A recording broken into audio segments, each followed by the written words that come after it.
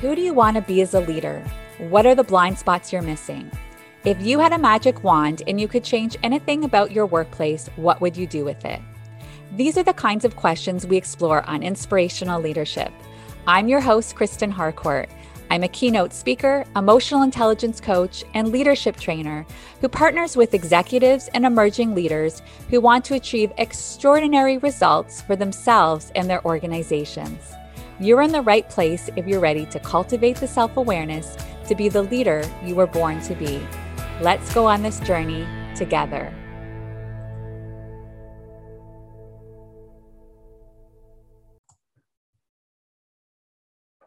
Welcome to Inspirational Leadership. I'm your host, Kristen Harcourt, and I'm excited for another wonderful guest joining us today from Vancouver. And we are going to be speaking with Rassi, who is a leadership coach, best-selling author, and speaker. And she helps businesses and corporate leaders lead their teams more effectively through self-leadership.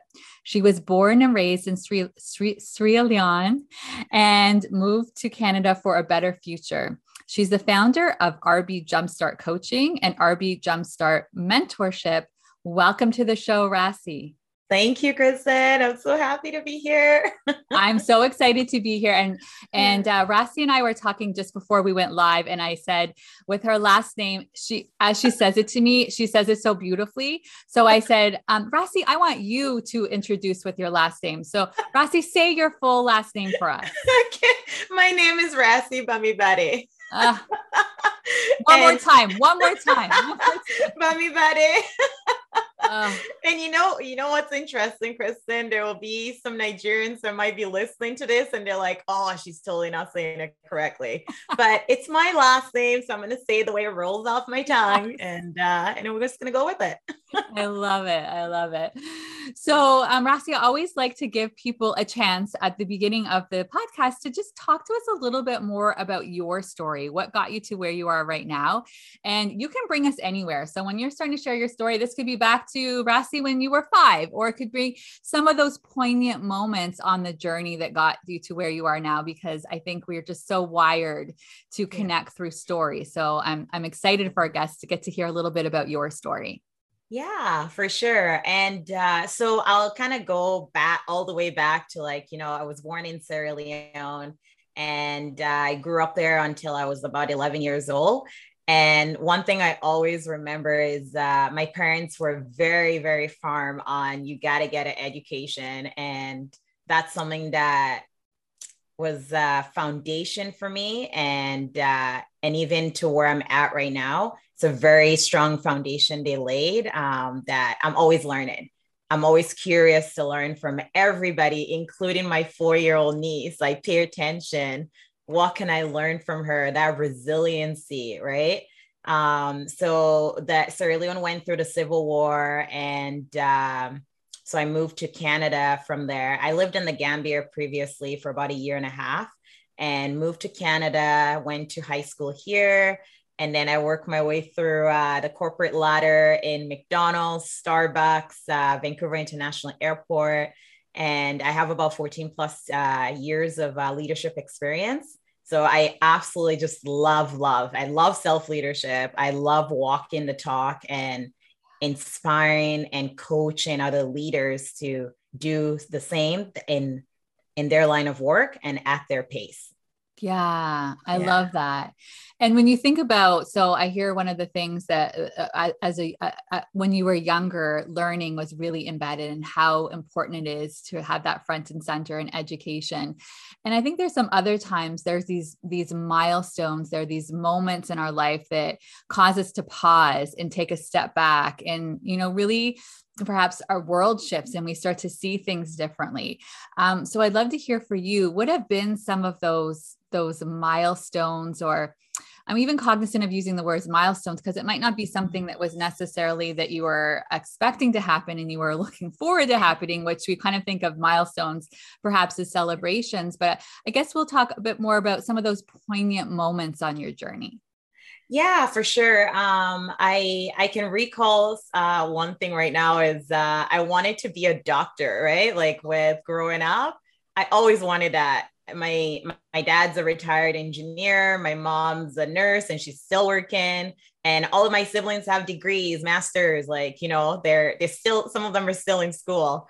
But like when I finished grade 12, I realized I'm like, I don't know about post-secondary, but I like reading books and I like leading my teams and working as an operations manager at McDonald's. Let me see where this takes me. Right. So that was like a realization for me that leadership is it. I didn't word it leadership then, but leading teams and helping people see their potential, and they've never been aware of it. And just that light that comes up, right? Like that glow that you see, it's just very fulfilling for me. And I wanted more of that. Like I was very, I don't know, I'm going to use the word addicted, but I wanted more. I was like, give me more of this. Yeah. Well, it sounds like even as you're talking about, you're getting lit up. As anyone who's watching, some of you might be watching this later on video. You can see Rassi is like totally lit up as she's talking about it. And that's when, you know, you're really using your gifts and your talents and you're in that zone of genius. Mm-hmm. And I know that self-leadership is something that's really important to you. And it's really important to me as well. I talk a lot about that on the show and with the leaders that I support. And also my overarching mission, which really is about humanizing work. And to me, part of that humanizing work is that self-leadership piece, because if that doesn't happen, you can't create as human environments because the leaders aren't doing the work as well. But I want to hear from your perspective. When you say self-leadership, what does that mean to you? It's like putting myself first, in terms of my education, my learning, how I lead and how I show up in the world, how I embrace everything within me. So my truth, and even the things I don't like, the things I do like, and inspiring my team through my actions, and getting them to take action because of what they've seen and observed. Not necessarily what I'm saying, but what I'm actually doing in action. And it became like very apparent to me when I was working at Starbucks. So I got hired on as an operations manager. And usually when you get hired on, you go through all the different steps of training, you know, barista trainer, supervisor, assistant manager, all of it. And while you're running at the store and stuff. And I remember this like thought just came to my mind. I'm like, oh, wow, I need to walk the talk more. And it's interesting. Like I had room to improve and talk in the walk. I liked my actions to show what I'm doing. And unfortunately, in terms of lacking that strength in talking the walk, and kind of nervous when top leadership is around, I lost out on some opportunities. But again, that was a learning for me. Like, okay, you don't just walk the talk, but you also talk the walk as well, and share, because some people are not there consistently seeing your actions, that you need to speak up and be empowered to do that. And as a result, my team does the same as well. So it was like a whole rolling effect, just with that transition into Starbucks. It was a really cool experience. Yeah. Yeah. You know what? That conversation actually showed up with a client this week when we were talking about negotiating, and she realized that so often she's assuming that people are seeing what she's doing behind the scenes. And then she recognized, oh, actually, I need to be going there and telling people, because they're not in her day to day. They're not watching everything. The people who need to make the decisions in terms of compensation, moving up into other positions and promotions. And I see this a lot, even more with women from my experience. And I know there's actually a lot of research to support this, where many times men will be more likely to go and talk about the things that they're doing, whereas women sometimes will feel like, well, humility is about, they just see what I'm doing. I don't have to go over there and tell them what I'm doing. And it can be a lot of lost opportunities. Oh, extremely. And I remember times in meetings where when I started to speak up, and I'd put my hand up, and I won't get, like, literally like my direct report would be looking around the room, anybody else? And I was like, what? But so it was like I was being too transparent and speaking, like I was that only that Black female speaking up and very empowered. So I needed to not let that be the reason why I stopped.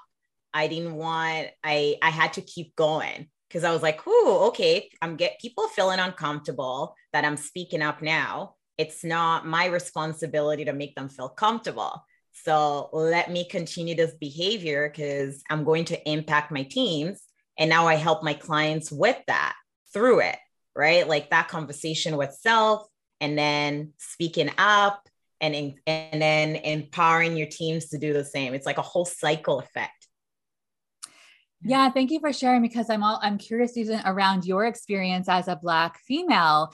Did you sometimes recognize times where you specifically felt like even more so you were holding yourself back based on some of the systemic things that happen within the system, right? Where, what was that experience like for you? How did you sometimes talk to other Black women to see what their experience was? What was your way of getting support and having community and talking through? Because you're right, like the onus isn't having to make other people feel comfortable. That's their work to do. That's not your work to do. But you also need to have somewhere where you have the support and resources because it takes a lot out of you as well. And there's this like one, like the muscle of asking for help. That's something that I needed to learn how to do. Just like in terms of you asking with, where do I go for support? Like who is my community? I remember getting feedback, from a direct report because someone on my team was like, oh, Rassie's being too assertive. And it's not necessarily coming down like tougher on that individual, but I speak assertively. Like I speak with a lot of passion. And when that comes through, sometimes it could be intimidating and it's not my intention. So I actually had to kind of like shift my style of speaking, depending on who my audience is. And also like checking in like, hey, what's your take from what we just discussed? Making sure like that's understood. And also doing like a roundtable of with my team, like, hey, I'm not going to take this personal, but let me know what do I need to do better to be better. And I remember sweating and I'm like shaking. It's like, why am I doing this? What am I doing this? I don't need to do it. Let me back up. But I was like, no, I need to do this because I need to do better. I need to support my team. And, but it was like, actually, one day I got introduced to like a different manager that I was reporting to. And just the way she showed up, her name's Enid. And she just showed up authentically and she'll laugh out loud and she had like her body wraps and she just spoke to everybody, anybody, and she was like the same all the time. And I'm like, oh my gosh, I could show up just as I am, you know? And because I had a moment where I was like, a direct report said to me, you need to not laugh out so loud in meetings, like it's not professional. And I was like, kind of took off guard and like, why can't I laugh out loud? So I kind of toned it down a bit. And then when I met Enid, I was like, oh my goodness, I can bring out my sense of humor. I can say my ridiculous jokes, like while I'm leading my teams and stuff, they can laugh at me. That's okay. I'm having the blast of my life. But yeah, that's where I started leading in my truth and really embracing this is who I am. And this is what I have to offer within my environment to my teams. Let's just do that. Let's just lead in our truth. And it just brings out a whole different type of joy, like from the core. Yes. I mean, what a great example of what authenticity really looks like, right? Because that's what it looks like to bring your whole self to work.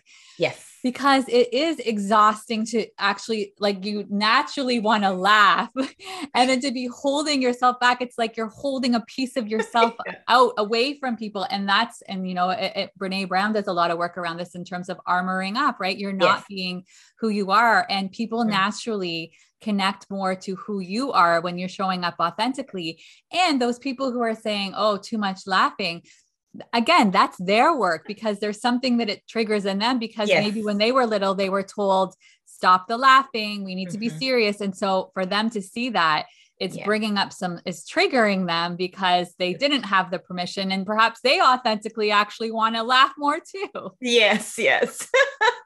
So interesting. And what I love, Kristen, is like the energy that we give out when we're in that space, right? It's sometimes you don't even have to speak, and you just pull people in just with, just a picture or a smile or just one sentence that you type in a message. And just like the feedback you get from the other end. Or for instance, if I'm walking down the street and I look over and smile at someone that's walking on the opposite end, and they just have this big smile back and they're like, thank you. And I was like, what? This is so awesome. I just want to feed more of this, right? Yeah. It reminds me of that story actually, when I was doing the commute pre-COVID and pre me having my own business. So about 5 years ago, and I would go from where I am in the suburbs to Toronto and be taking the GO train. And, there's a lot of adulting and serious business that happens in the GO train, right? Like everyone's like, we're off to our jobs, like no smiling. And then especially even walking from the offices, I would just see all of these people who just look quite miserable and unhappy. So I was like, well, my goal is I'm just going to be around there smiling all the time, to the point that I think I was doing it so often that I didn't even realize I was smiling. And then the person would all of a sudden smile back and be like, oh, I guess I'm smiling. I didn't even realize I'm doing it. I had built that muscle. And I believe, like, I think that, and I really love that was happening for them in the morning before they started the day, because I think it can shift their energy as well, because a smile and showing up as who you are and not feeling like you have to hold yourself back. And sometimes that might've looked like I'm having a conversation with a stranger in the train too. And so many great dialogues happened because we're humans who want to connect with one another. And sometimes that means being a bit courageous and being curious and doing something that might feel a bit uncomfortable. Yeah. And it's so necessary. We absolutely need that connection. We need it. Yeah. We do. Mm-hmm. So I'm curious for the self-leadership piece. When you think about the different leaders you've worked with, either when you're doing your training or when you worked one-on-one, what are some of the patterns that you notice around opportunities for growth when it comes to self-leadership? The biggest gap is especially high performing leaders, that they take care of their team, but they lack that self-care, that self-love. And also I'd probably say like same for high performing leaders, they tend to, like they get to a point where they're like, oh, okay, I've done everything I possibly can, but I'm still not getting that result that I want, and because they're not looking at it from an objective view. And what I love, especially if I'm on a sales call, is I'll ask the questions, and this a prospect will tell me the answers, and I instantly know, okay, this is where we're going to start. And you can just see the glow and the light that just like comes through their eyes, like, oh, this is what I've been missing.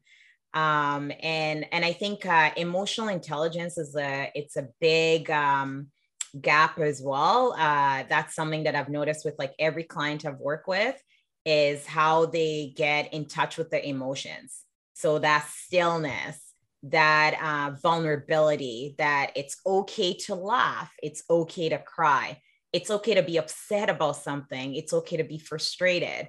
And just, naming that emotion and staying still with it so you can discover more. And the reason why, like I chose, okay, I'm going to help my clients with this, because I was that leader that didn't cry. I will wait till I go home, and then I'll just like break down completely. I'll share with you a story actually. After the the fire in Fort McMurray in 2016, I went back and we reopened our stores in Fort McMurray, and Starbucks actually brought in a grief counselor, so like trauma counselor, to do a group work with me and my team. And Kristen, this like just threw me off. Like it came out of nowhere. I was not planning on crying. I'm like, I'm strong. I'm a strong Black woman. I got this. Like, I'm going to be there for my team. And so she's asking questions, but no one's speaking because, they waiting for that one person to say something. And so I start talking about like what I've been feeling and what I've been carrying. And one of the parts of me asking, I always ask people like, how are you today? And I needed to shift that a bit. I needed to change that question because I was carrying a lot that I couldn't like physically and emotionally carry it in my heart. I needed to like slow down and take care of myself first. So as I was sharing that, I started crying. And it was this deep cry, the boo-boo cry that you're like, I don't want to do this in public. And the moment that happened, I remember one of my supervisors looked over, you are human. I was like, yes. It was crazy, but the outcome of that, like my team grew so much stronger together. And my team trusted me with, crying in, our one-on-ones because they're frustrated about something. They're going through something at home. I was able to create that safe space by just being vulnerable and allowing myself to feel. So now working with my clients and coaching them through that process is like, it's okay for you to feel your emotion. It's okay to be human. Like as a leader, and you don't have to know it all. You can hire experts on your team to help your team get to where you want to be, those results, those goals, right? Yeah. Oh, you're talking my language. I mean, I love emotional intelligence. Emotional intelligence and mindfulness and the presence piece, because my experience is so many leaders are leading from the head up. And so, yes, there's intelligence here. It's not going anywhere. We love our minds and the thinking and all that can happen from there, but they're not tapping into two other pieces of intelligence. They've got their heart and what can be happening. That also has intelligence. Our heart has a brain that's happening there. And then our body, yes, which is so good at getting our yes. attention. And a lot of the leaders that I'm working with, all of them are high performers as well. And so as high performers, they tend to be, we push through, we keep Yes. checking the doing. Yeah. And so it's kind of like there's no time. I'm thinking of a movie where they said that there's no crying in baseball. Well, now it's like there's no time to experience the emotion. So then they just keep pushing it down. And it's not that's not how we were designed, right? We're not supposed to be robots no that are just pushing through things. And the human experience is to have those ebbs and flows. Yes. And it's reminding me as well, when you're talking about that, I remember my son, my 9-year-old, telling me this last week, and he's been having some mental well-being challenges with everything going on with the pandemic and just some other personal challenges that he's had. And so he's actually a great role model of someone who's very comfortable releasing anger and very comfortable releasing crying. And of course, I encourage that. We want to figure out some healthier ways to release the anger, but the sadness, like, great, release it, let it out. It's so good. But it was so interesting when he reflected back to me.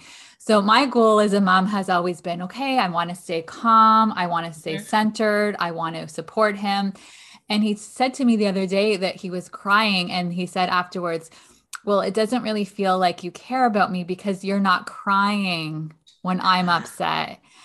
And I said, beautiful for him to reflect that back, because there's a part of him that felt, well, if the person's not crying like I'm crying, then they don't care. And it was such a beautiful reflection back. And, of course, I try to release. Sometimes it's just not there to be released in that moment. It might be a little bit later.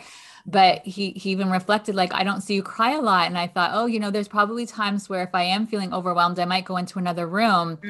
Sometimes I need to stay in that room and cry with them, because then he doesn't see mommy as this person over here who doesn't cry. Wow. Yeah, I'm human and I cry too. Wow, that's powerful.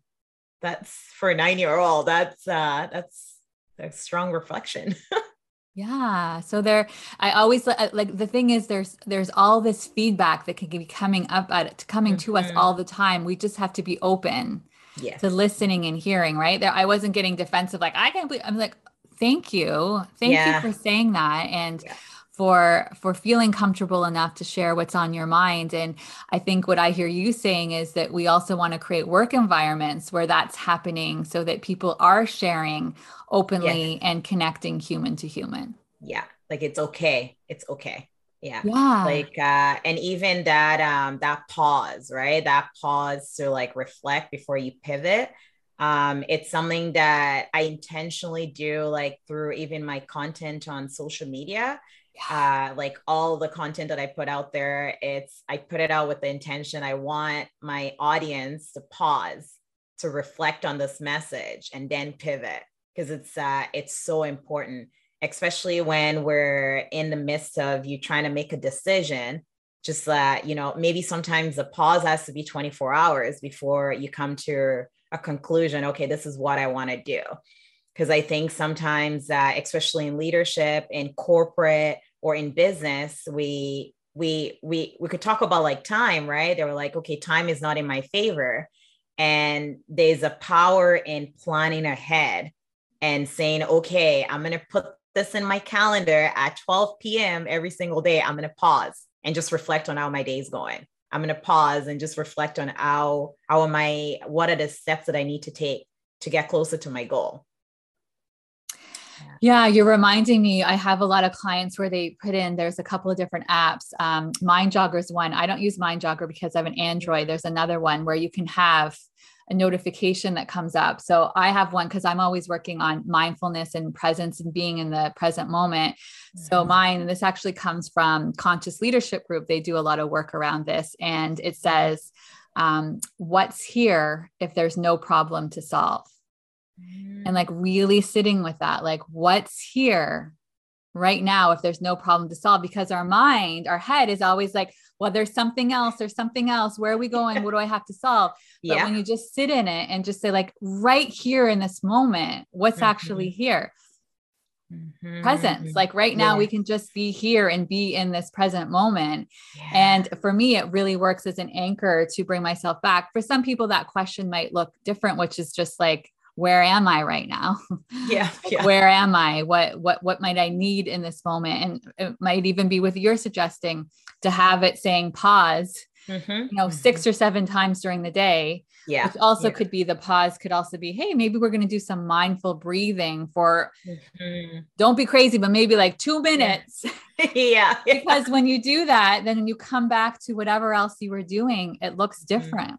It does. Yeah. Like I have, they just keep popping up, like go for a walk or drink water, look away from the screen. All these, and I know it feeds my energy, and I encourage like my clients to do the same or even more, or whatever works for them at their pace. Right. Cause it takes quite a few days to build that practice and to trust it. And in order to see the result, and then you keep feeding it. Because, okay, this is the outcome. I like this. I want more of it. Yes. Yeah. Yes. What you're saying reminds me of those rituals, because if you start to do those rituals outside of work, which sometimes that ritual might be, okay, because with this online world and with not going into the office, a lot of people don't have those transition periods that they used to have. So they need to say like, okay, it's 5 o'clock if that's their time. I need to physically close my computer or close the office door. Or I know with some of my clients, they might, as they transition at the end of the day, might listen to music for a couple of minutes or a podcast or something. So when they're going from work to back to their personal, they have something to just get regrounded and transition before they're going back to back to their personal life. Or like washing your face. Like that's something that I do. Like once I'm done for the day, I was like, okay, I was going to wash my face. And that's the indicator. Okay, we're going offline. Yeah, it's almost like telling your nervous system, okay, we're going to slow down and we're moving to another place. I'm curious when you think about inspirational leadership, because to me, that's what this podcast is all about. And a lot of the things that we've talked about today are about what it looks like to be an inspirational leader. But I'm curious from your perspective, if you're really thinking about, what are some of those behaviors that you see in an inspirational leader? What shows up for you? I want to say unlearning, because there's a lot of things, a lot of different skills that we're taught like along our journey of leadership. Either we're aspiring or in leadership, and we need to continue to unlearn and learn at the same time, and really coming from a space of curiosity. I think that's another great muscle to flex. Like Wendy would say that, and Wendy Battles, and asking a lot of questions. And this is something that I work through with like my clients. You're coming from a place of curiosity, asking lots of questions, and really letting go of those assumptions. I think that actually it stumps our growth. Like it really just keeps you in one place and you're not able to pivot because you've already made an assumption. So that's what it is. On the other hand, if you come from a space of, hey, what happened here? Or what is this moment trying to teach me? Or what can I learn from this? Or what can I observe from my team member right now what can I learn from them today? And the next part, I would say that intentional, being very intentional with the actions that we take when we wake up in the morning, setting the intention for the day, grounding ourselves even before interacting with the world. Those are definitely like the things that come up for me, like when I think of an inspirational leader, and definitely walking the talk. Yes. Mm-hmm. Yeah. Talk all about the values, and we have these wonderful, beautiful values that are written, but if we're not living and breathing those behaviors, then it's just an exercise. It's a checkbox, and it's not having the impact it's designed to have. One other thing I want to ask you about, because we were talking about this as well, just before the podcast, is I know a lot of leaders, even especially right now, feel like from a productivity standpoint, there's so many demands that their container feels really full, pulled in all these different directions. And you were talking beautifully because you are someone who has a lot on your plate. However, you're very intentional around what's on your plate and how you're using your time. And so I know there's people listening right now who are asking themselves, how could I be more intentional and effective with my time? What shows up for you around that one? Yeah, like I actually do monthly workshops on self-leadership skills. And it's called Self-Leadership Workshop Series, if our audience were to search that on Eventbrite. And I go through the what, the how of time. So making time for what adds value. So first of all, you need to know what you're spending your time on. If I don't know what I'm spending my time on, I can't exactly fix the problem or close any gap, right? So it's kind of like if you go to a store to buy a shirt and you just show up, you have no idea if there's money in your bank account or not. And you just show up like, okay, let me just take the chance. I think a lot of leaders are taking chances with the time. And also so that involves taking inventory. I take my clients through this tedious process. They don't like it, but it's very, very beneficial once they've completed. It's very eye-opening. You discover a lot of like what, like an example would be that scrolling.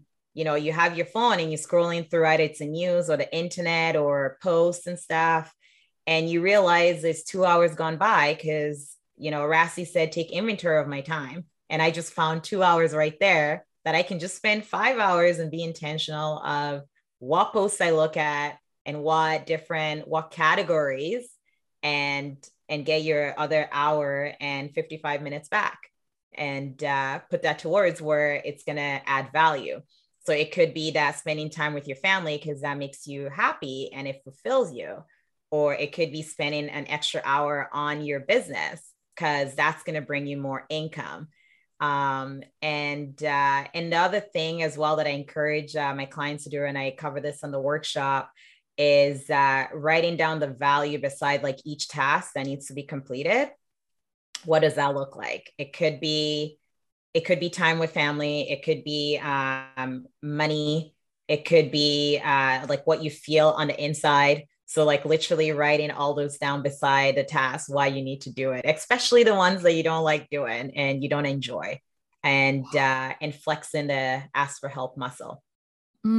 So good. Because I could see how outside of work, there could be lots of, well, inside of work as well, but there can be lots of numbing activities that are happening, which is not dealing with actually what's going on. And so, because your body is getting your attention, but you don't want to be with it. And then also within the workplace, there could be times there, and I see this one a lot, especially as leaders work their way up in the organization and they're now in more senior roles, that they're doing too many things that are bringing them into the weeds that are not a good use of their time. And guess what? Some of those things they might have really loved.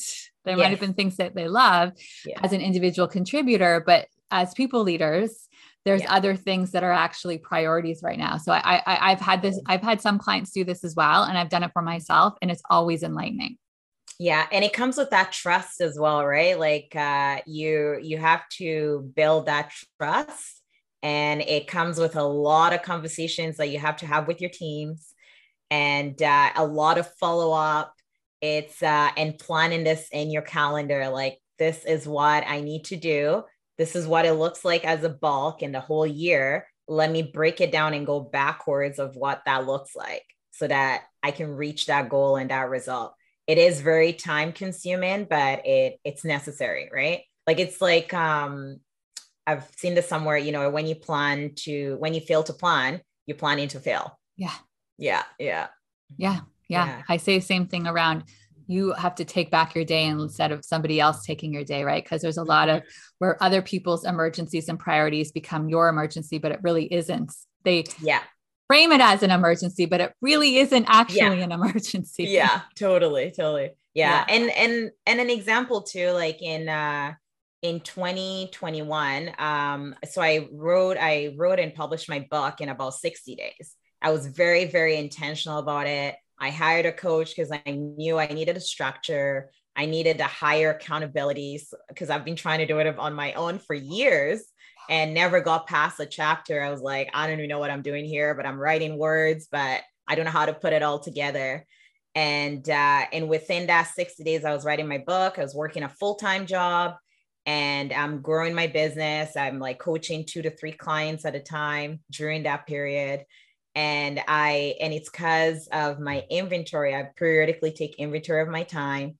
I'm very clear on what my priorities are, like what is number 1, what's number 2 and number 3. And then everything else kind of like falls into place. There's some things that I needed to sacrifice, maybe I couldn't be on a call with my family for 2 hours. Maybe it's, I'm just on the call for an hour, and I know why I'm doing what I'm doing. Right. And the thing is too, like with my coaching program, I don't coach my clients through things I haven't tried. So it's things that I've walked the talk, and I've seen what the results are. And then I honor their pace in them reaching those results, like on their own terms. Yeah. So important. Rassi, as we start to wrap up today's conversation, are there any final thoughts you'd like to leave with the audience? Yeah. There's 24 hours in each day that we all have, right? And a lot of times we see leaders, or we see successful business owners or entrepreneurs doing all these different things. And sometimes we wonder, like, how do they get to do all this and not burn out? And the beautiful part is, like, leaders can do a few things, making sure you're asking for help, flexing that muscle, because it's okay. It's okay to not know what to do. it's okay to learn what to do. And sometimes you don't have time to do it, that you need to ask for help. And the other part is like delegating, getting your team involved. And this is for leaders that are leading teams, trusting your team and the last part is like getting the right people on your team to support you with this. Because if you don't have the right people that are passionate about like the work, the mission, the values, it's tough to get to where you want to be. Yeah. So use the 24 hours wisely. Yeah, such good advice. Rassi, where can people learn more about you and your work? Yeah. So I'm on Instagram, I'm on LinkedIn, and you can also search Self-Leadership Workshop Series. You can Eventbrite, and I do monthly workshops, and you can register for that to get an idea of like how I work and what is possible, like in terms of like my style and the results. That's where they can find me. And also you can pick up my book, Leading Your Truth. It's on Amazon. It is a bestseller. It includes real life examples of how you can lead more authentically in your leadership role. Amazing. And we'll have all of that in the show notes. Rassi, thank you so much for being here. It's my pleasure, Kristen. Thank you for having me. And to everybody, wherever you are in the world right now, good morning, good afternoon, good evening. We're sending tons of love. Please remember that meaningful change requires space and grace. Practice self-compassion and become the ripple. As you transform yourself, you transform your workplace and the people around you.